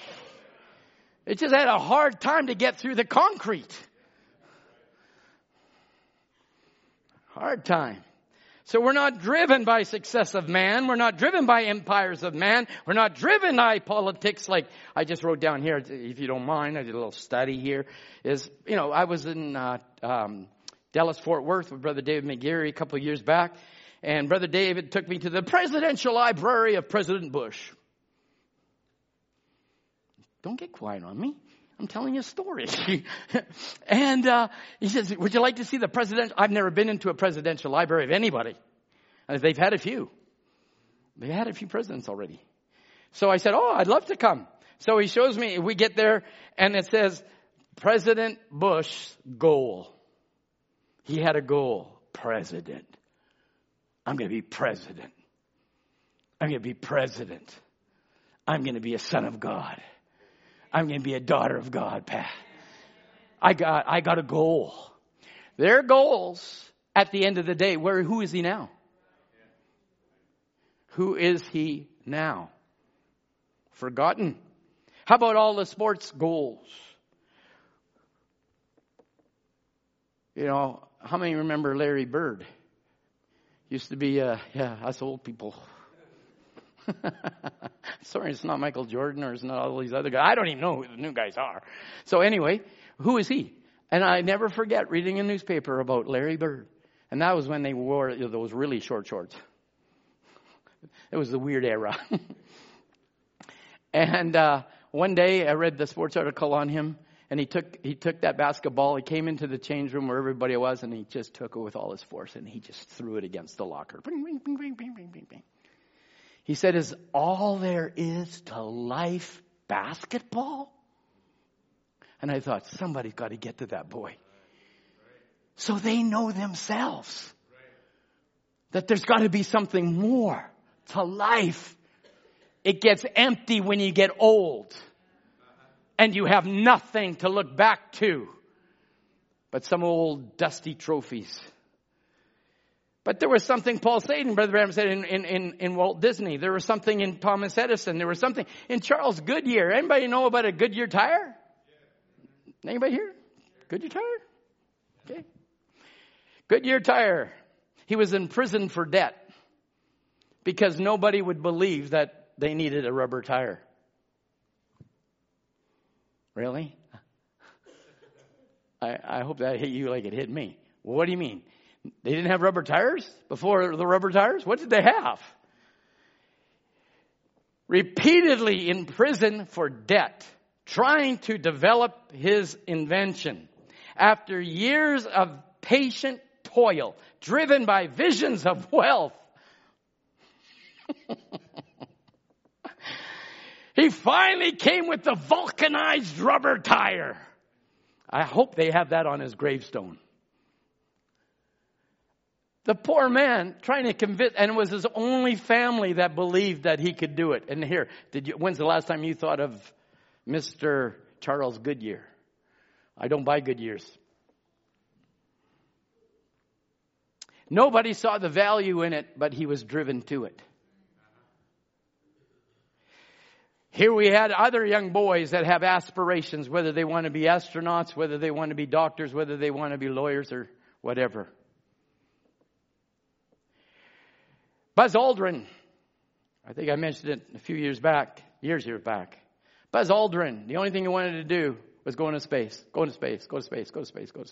And he got chosen to go to the moon. Him and Neil Armstrong were the first men to walk on the moon. He made his great accomplishment. He did it, Roy. He finally did it. But he had an emotional breakdown because he couldn't handle the disillusionment of succeeding to his goal. People often go to Mount Everest to achieve the goal, and once they come back down, they say, "Is that it?" Yeah.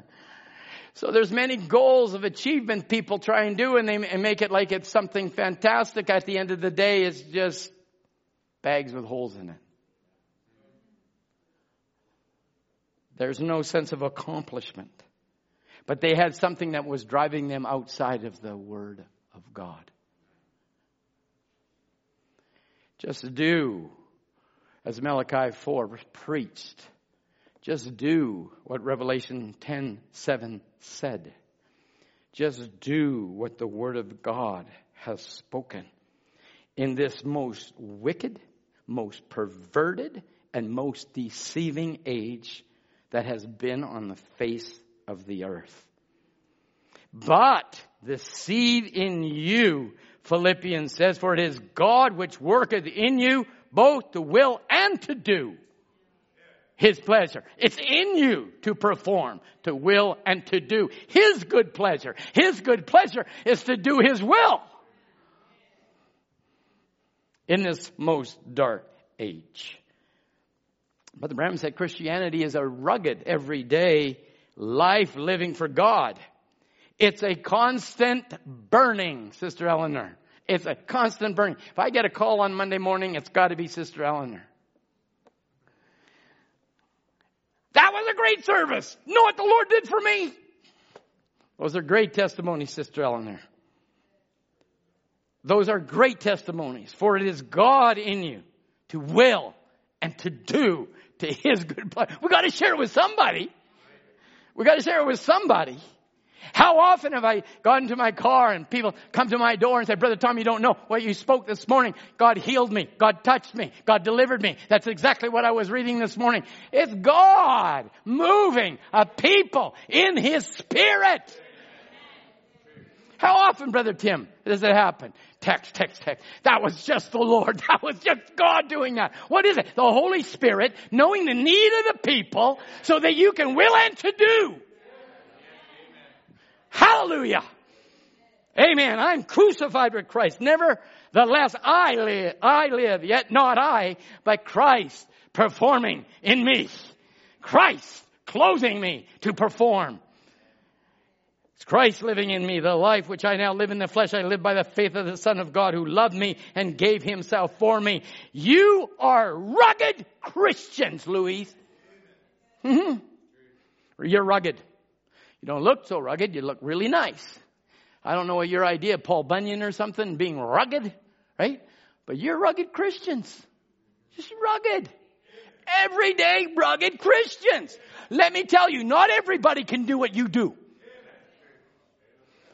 Not everybody can believe the way you believe.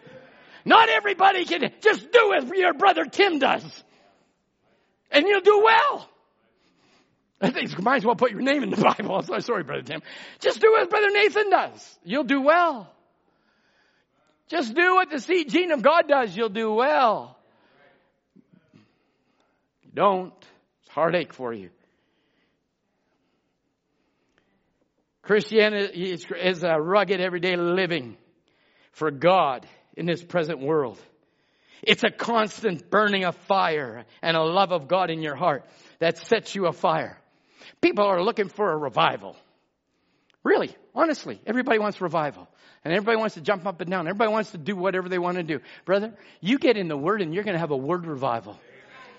Isn't that right, Brother Dan? I love it when the brothers came to me and said, Brother Tom, we're going to have a prayer meeting. We're going to do it ourselves. We want to do it because we're burdened for it. We're going to meet maybe in the chapel. Now they're in the fellowship room. I don't know where they're meeting right now, but they're having a time in the Spirit. And we're having wonderful services. We're baptizing our 7th person. Not today, next week now, because he couldn't make it. And that's all been gone in COVID. I'll take that any day. Where God starts dealing with our young people and they're not even in church. But what's happening? Men, Brother Branham said, that are praying behind me. The brothers that are praying behind me, he says, those will pray. He says the others will preach. The one will pray. And the others will pray for healing. Everybody has a part in the body. Amen. We just find ourselves performing what He's called us to do.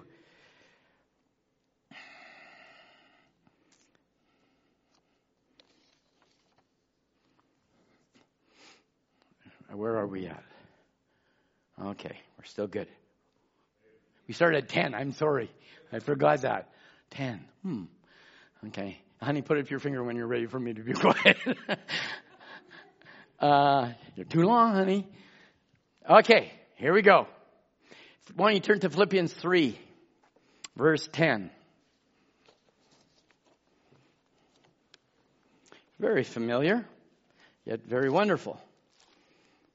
Philippians 3, verse 10. We'll try and break it down a bit and maybe close off, and we'll continue another day.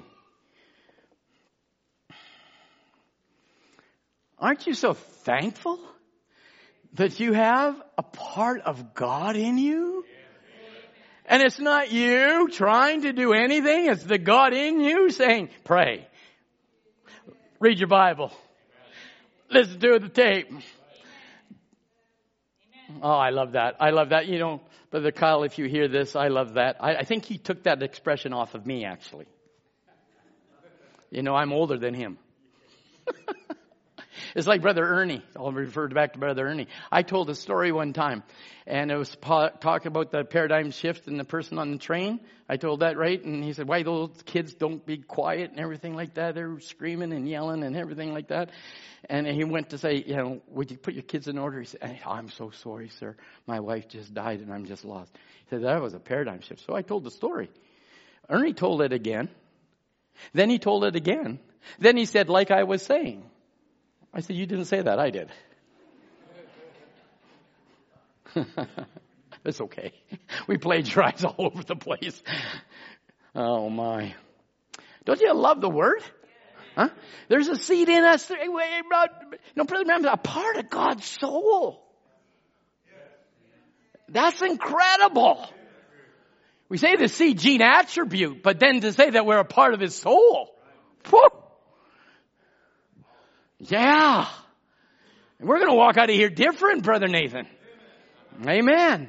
So now Paul's saying now, and I got on my title a little here, it says, there's a rapture to seize. There's a rapture to seize. Paul says in Philippians 3 and 10, that I may know Him in the power of His resurrection and the fellowship of His suffering, being made conformable unto His death, that I might share in it, that I might be a participant of it, in the fellowship of His suffering by being continually conformed. Something's changing us. The Bible says from glory unto glory unto glory. It's something within us. There's an inner power changing us into His likeness. His likeness and image is perfecting me. The love of God shown to the world, as the songwriter wrote. If by any means, verse 11, I might attain unto the resurrection, that I would rise, that He would raise me from the dead. Not as though I'd have already attained it, either already perfect, but I follow after, that I may apprehend that which also I am apprehended of Christ. Brethren, I count not myself to have apprehended, but this one thing I do. Now this is very important as we started preaching. Paul is now laying out here, this one thing I do, I forget everything in the past. I forget where I blew it yesterday. I put that under the blood of Jesus Christ, forgetting those things. God has forgiven me. He's forgotten it. It's gone forever. That's true. They're behind. Now I'm reaching forth unto those things which are before me. I'm reaching forth those things that are before me. Christ, rapture, resurrection. I'm reaching forth. I'm not just sitting in the pew and falling asleep and it doesn't have any interest to me. I want to reach forth. Amen, Sister Francine. The God that delivered you is going to change you. Hallelujah. That is a sign of the resurrection. Hallelujah. We're reaching forth. That's epikek. I can't even say. I'll spell it for you. E-P-E-K-T-E-I-N-O. It's only found one time in the Bible, and that's in this scripture, reaching forth. I'm reaching forth means I'm stretching my neck like a runner. I'm stretching my neck. I'm going to get that rapture. I don't care what you say. Huh? I'm stretching my net. I'm going to attain it, Sister Violet. We've been in this together for these 40 some odd years. There's nothing going to stop us. What can separate us from the love of God? Tell me, could tribulation do it? Could the sword do it? Could the fire do it? Nothing can separate us from the love of God. Amen. Because I'm reaching forth here. It means to stretch every muscle you have. Paul, making always reference to the games. Yeah, he does. It makes a lot of reference to the games, the Olympic Games. And now he's saying he's like a runner running, stretching forth with every muscle that's in him. Can you imagine if we came to church like that, Brother Norm? Bust open the door and say, oh, preach it, brother. I'm seizing rapture. Oh my goodness. We'd all be standing here. Huh? Rapture. Hey, rapture or tribulation? Rapture. Rapture or hell? Rapture. You're going to reach for something. It's one or the other. People say, I don't like your screaming. Well, Brother Branham said he clarified that one. He clarified it real good. He said, if you don't like the screaming and shouting here, you're not going to like it down there. Because they're going to be weeping and wailing and gnashing of teeth down there. That'll be deafening. Yes, sir. It's overextending. Paul's really trying to get a point across. It's overextending yourself. It's a habitual practice. It calls one for a lifetime of attitude. It's a lifetime of attitude. Oh, I'll just come to church. Easy believing. It's just, I believe the message. Prophet came. Really? Is that what this message is all about? I thought the message was to take us into a rapture. I thought we were supposed to leave our baggage here, so we have nothing to hinder us to go there. Right? I'm being washed by the water of the Word. The things fallen off. Attitudes, feelings, emotion. Okay. I think I saw Joanne's hand go up. You've been wonderful. You've been wonderful this morning. Sorry, I didn't really get all, and I get accused of it all the time. How many, like Murphy, I'll say, because he watches me from the eagle's nest up there. He says, I only saw you turn 3 or 4 pages. You got about 5 or 6 left. I said, how do you know? He said, I can watch you up there. I said, okay. Well, I'll try and get down to a point. Brother Branham said here, he says, you scare the people. This is what a brother comes up to him to say, you scare the people. He says, you scare the people to death, telling them the end is coming. Well, I want to say the end is here. That was 62. We're 2021. He said, you're scaring the people, telling them the end is coming. No, the end is here. You're scaring the church. That's what this brother says to Brother Branham. And he says, I can see Brother Branham. He says, that's the most glorious thing that could ever happen.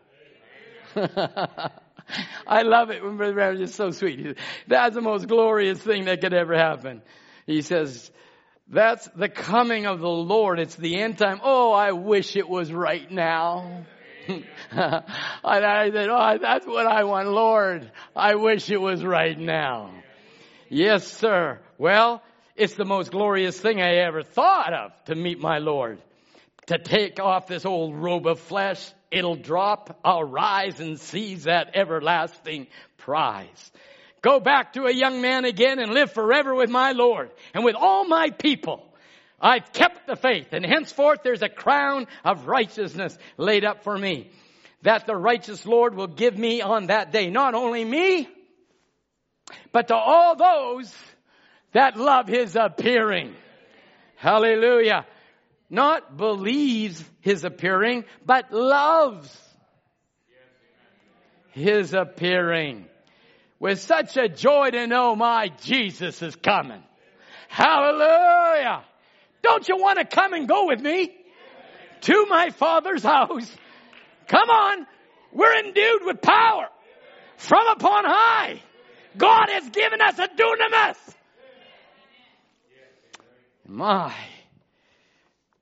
There's some people that were actually climbing Mount Everest. They said this last year for whatever reasons. People were dying at the peak at Mount Everest. They had the Japanese, they had the different nations all trying to get to the peak. Everybody trying to climb over everybody and running out of oxygen, trying to get to the peak and find out that there's no satisfaction. It's empty. Terrible. It's an empty satisfaction. But here there's an account here. An Englishman, a group of English men tried to conquer Mount Everest. They pressed on against all odds, cold, wind, blizzards, and avalanches. They came to 2,000 feet towards the peak, and they set up a camp. Two of them, Mallory and Irvin, eagerly pressed on, expecting to return within 16 hours. They never came back. Well, I'm climbing up another mountain. It says they never came back. They asked on the official record what happened to them. They were last seen heading towards the summit. And I thought that would be what I would like in my testimony. Not climbing Mount Everest, but climbing Mount Perfection. Amen. Amen. When's the last time you seen him? When he reached the peak. Rapture. Hallelujah. Hallelujah. Are you really rugged? Everybody here rugged? Because I do want to get there. I just want to finish on that.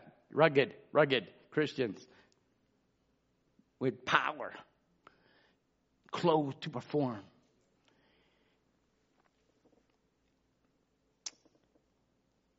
Rugged. Anybody ever did a reading? Brother Branham goes through the church ages, and he goes through every church age messenger, and people say, "Oh, Brother Branham did this or copied that or plagiarized this," or if they've done enough study, they're loony bins. The prophet was given the Word of God, and the Word of God is what we believe.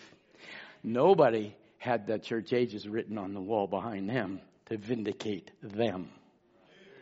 So Brother Branham talked about now, he says, and so I said, did anybody here ever done their little study on maybe John Wesley? John Wesley? I'm going to have a great time with John Wesley. He's my size. Maybe a little shorter even. And to get around, he rode a horse. Not a car, but a horse. They said he's logged over 250,000 miles. That's a lot of horseback riding. Preaching. He preached 3 to 5 times a day. One day he realized 3 whole days have gone by. 3 whole days have passed, and I have not suffered. I'll let that one settle in for a minute. He said, riding a horseback 250,000 miles in his ministry. And we think we fly a million miles on a plane. Would you like some orange juice, please? Yes, please. Did you want nuts today? Yes, thank you. Here he is, riding a horse, right? He says, for 3 whole days has passed, and I haven't even suffered any persecution. No bricks have been thrown at me. No eggs have been tossed at me for 3 days. Alarmed, after he thought about this, he jumped off his horse, fell on his knees, and asked the Lord if he'd done something wrong. We're talking rugged. Rugged. He's preaching his gospel. Was it welcomed? Apparently not. Bricks are flying, eggs are flying, and nothing for 3 days. So he said, I must be doing something wrong. He got off his horse, got on his knees. Have I done something wrong? Has it been my fault? And there was a rough fellow on the other side of the road behind a bush, heard him praying and recognized who it was. That's that Methodist preacher. He picked up a brick and threw it at him. Missed the mark. Wesley leaped to his feet joyfully, saying, thank God, all's right. Now to me, that's rugged. Missed. Praise the Lord, I'm in the will of God. Thank God all is right. I still have His presence. Isn't that marvelous? That's why we're going to have such glorious fellowship with these wonderful brothers. So then I did a little search, Sister Barb, on throughout the ages. You know, a few years ago, in 225 AD, as a matter of fact. And there was a man named Cyprian, a believer. He heartily thanked Almighty God who pleased to set him free from the chains of his body. He was being killed. Or John Huss, the Morning Star reformer at the stake.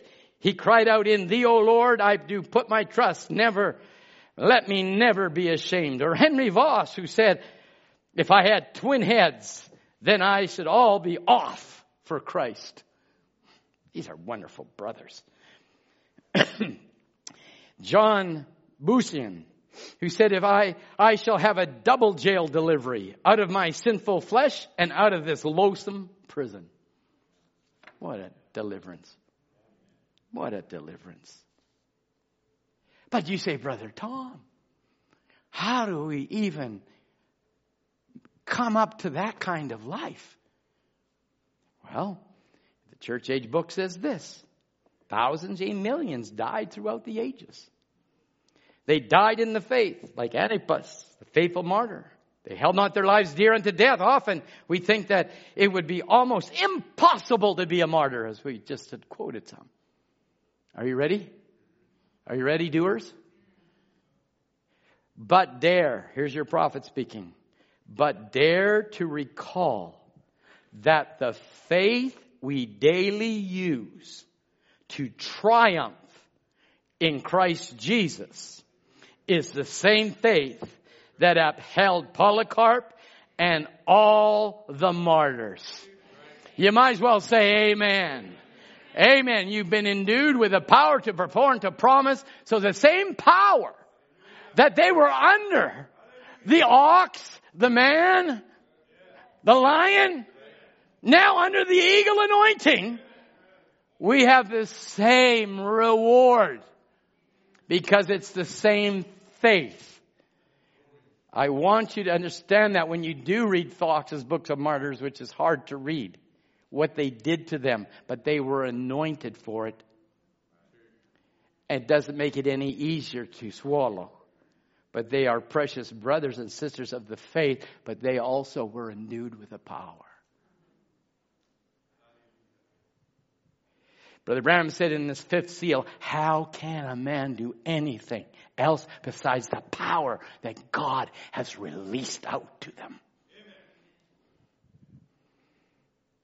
We indeed have the power in the name of Jesus. We indeed will put on a new body. We indeed will put on a rapture. We indeed will be a part of the resurrection. We indeed have been giving a promise. Whether it be Hannah, whether it be Gideon, whether it be Elisha, the Queen of Sheba, whether it be you or me. If we need to make things right, we'll make it right. Why? Because we have a part of God in us. And when we do wrong, we make it right. We have been constrained by God. We're a prisoner to God. We're impelled by God. We're urged by God to live for one another. I should back that up again, because that wasn't really a hearty amen out of 100 and some here. We are compelled to be a prisoner of, impelled to, urged on, to no longer live for ourselves, but to live for one another. Amen. Amen. That is being clothed with power to perform. When a prophet said true Christianity is living for others. Don't tell me about your doctrine. Demonstrate your doctrine. Right. Musicians, please come. Maybe we'll do part 2 another day. It was a good place to stop. But to the church, to the bride, the rapture is a revelation to her. It's revealed to her. The revelation, the true bride of Christ will be waiting for the revelation of the rapture. Because it is a revelation, and a revelation is faith. And you cannot have revelation without it being faith. Faith is a revelation, and that's something revealed to you. I was listening to a tape early yesterday morning, and I was saying to Sister Joanne on the way to church, I said, faith is a subject that's deep, and yet it's not deep. It's just, Brother Ramka said it's unconscious. It's unconscious faith. He said, when you get up in the morning, he says, you don't worry about not getting up in the morning. He said, when you go to the light switch, you're not worried about where the light is going to go on. When you go to your car, you're not worried that the car is not going to start. He says, it's just unconscious. It's just something that you know that it's going to happen. Let us come to that place that this rapture revelation will just be something we just step into. It's just something God just makes real to us. I'm born again. How did that happen? He just made that real to me. I'm a saved son and a son of God. He made that real to me. I'm filled with God. He made that real to me. It's just one more revelation. Let's bow our heads.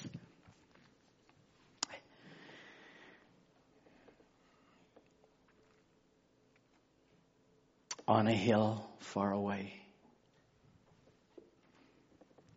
Heavenly Father, this morning, so many promises, hundreds of promises laying in the Bible. Sometimes, Lord, we're able to just pick out a promise for the day and something takes place within our lives. But we want more, Lord. We have a promise of a total body change. We have a promise that we'll stand with our families. We have a promise that this is the Exodus hour. We have a promise of a future home with you, Lord. We have that promise. And there's something in us, a part of you that's driving us, propelling us, constraining us to walk into that promise. So, Lord, if there's somebody here this morning that says, I want to be constrained by Christ. I need Him in my life. I want to recognize that there is something deep within that cries out, there is something more. It's not just an empty climb to Mount Everest, an empty fulfillment of Mr. Goodyear.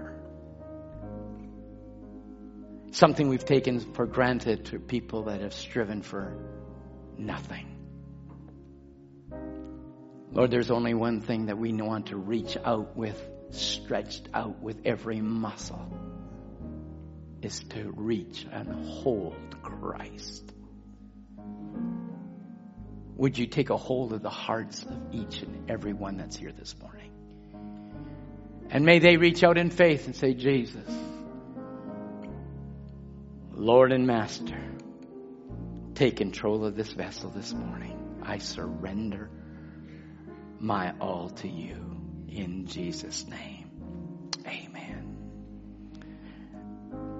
Oh, how I love that old cross within the iris and necklace for a world of lost sinner was slain.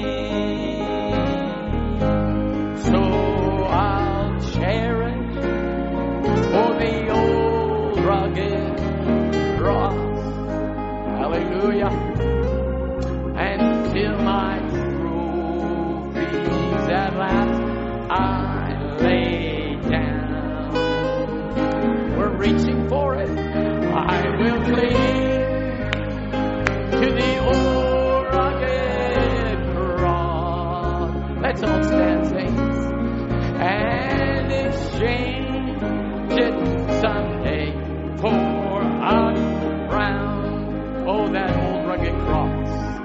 And oh, that old rugged cross is so despised by the world.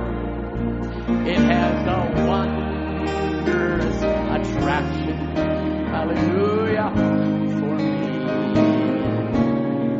And for I love the Lamb of God, let Him glory above to bear it to dark Calvary. And so I'll cherish the old rugged cross.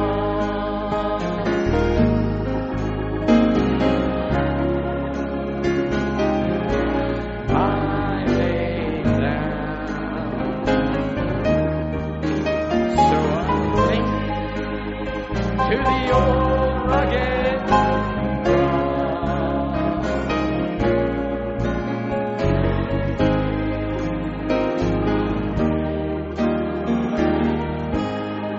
To the old rugged cross I'll be ever true. To the old I will ever be true. Its shame and reproach gladly bear. And I'll be someday, here we go, to my home far away, where His glory forever I'll share. You might as well worship Him. So I'll cherish the old rugged cross till my trophies at last I lay down.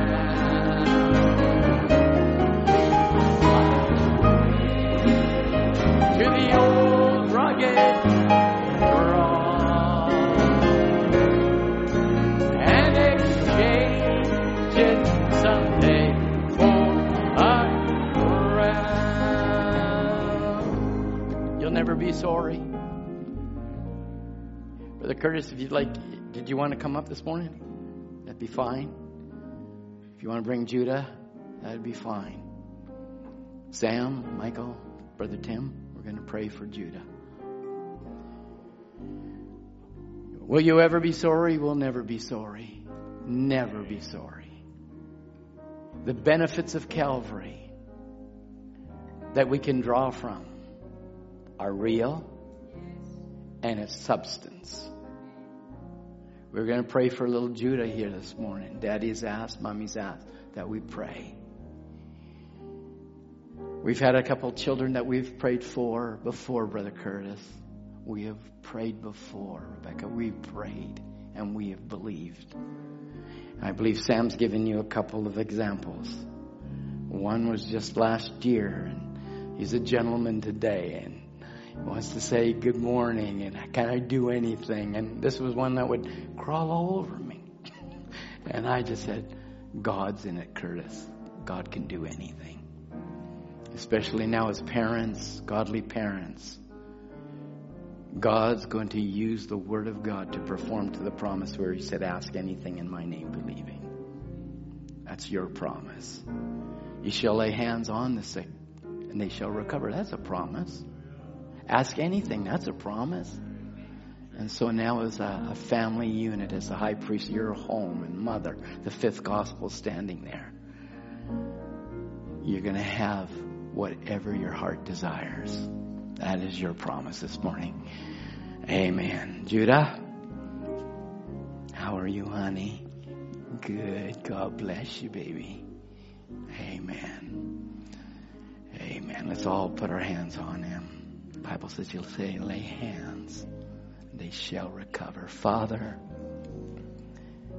how often have we prayed over the years and seen a transformation? Lord, a daddy is cradling in his arms. A mother is standing at her post of duty. You said, ask anything in my name, believing, and you shall have what you ask. I pray a nature change, Lord.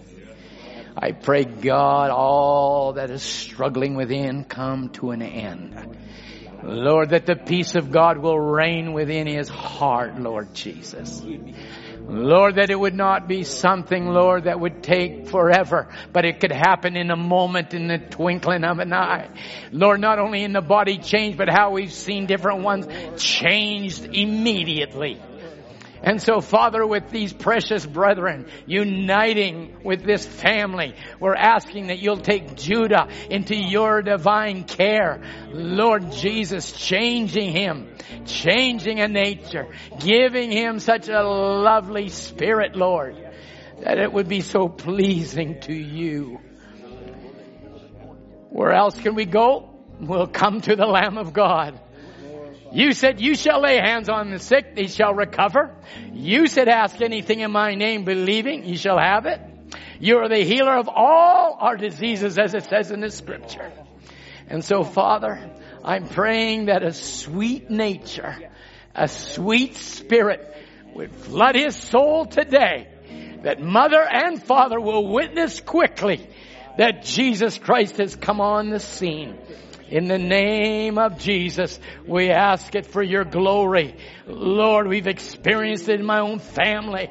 The sweetest nature change that took place. Sister came forth asking for her son. Now a couple are standing here. We expect nothing but a change. For the glory of God, once more, Lord, do what these parents are asking for. Take Judah, Lord, and turn his spirit around. Let all the anger and frustration leave him. And may the Holy Spirit come with the peace of God, the love of Christ, that which would be pleasing to you, in Jesus' name. In Jesus' name. We receive it, Father. And so we'll rejoice in it now. We'll go away, Lord, praising God. How often your prophets just go praising the Lord. Go just praising God. And so, Lord, we're going to go praising you, thanking you, giving you all the glory. It's not in man, it's in faith believing. In Jesus' name. Amen. God bless you. God bless you, Judah. Amen. Praise the Lord. Amen. Amen. Amen. Well, do you feel you got the part of the soul of God reigning in your heart? Feel you got the power of God that's moving you forward, impelling you? Then go conquer your giants. Go conquer them. Don't look at me like that. Smile on your face. Don't be like, was it you that mentioned about David and calling him naughty? The other night, yeah, I thought that was cute because I'd done that years ago. But naughty actually is not a nice word, right? It's not a nice word. When they were saying naughty, that wasn't a nice word. No, you're naughty. No. I'm not going to call you naughty. Go conquer your giants. Go conquer them. Be what the Word of God has told us to be. Victorious. Super church. Super race. You've been anointed for it. And God bless you for being faithful. It's nice to see you all here. Nice to see each and every one of you. God bless you. Till we meet again. Brother Murphy will be ministering at 4 o'clock at the camp. And then for the next 3 weeks, there will be no services in the evening because we have camps at the camp. And so then, Lord willing, after that, we'll have 2 weeks, July the 11th and the 18th, as we said. Lord willing, Brother Tim Dodd, or if the ordinances or sanctions or whatever they call it, open up and quarantine is lessened, Brother Tim will be able to go down. And that will be a wonderful blessing to the saints there. God bless you. You're dismissed in Jesus' name. Enjoy the presence of the Lord. Nice to see you. Amen.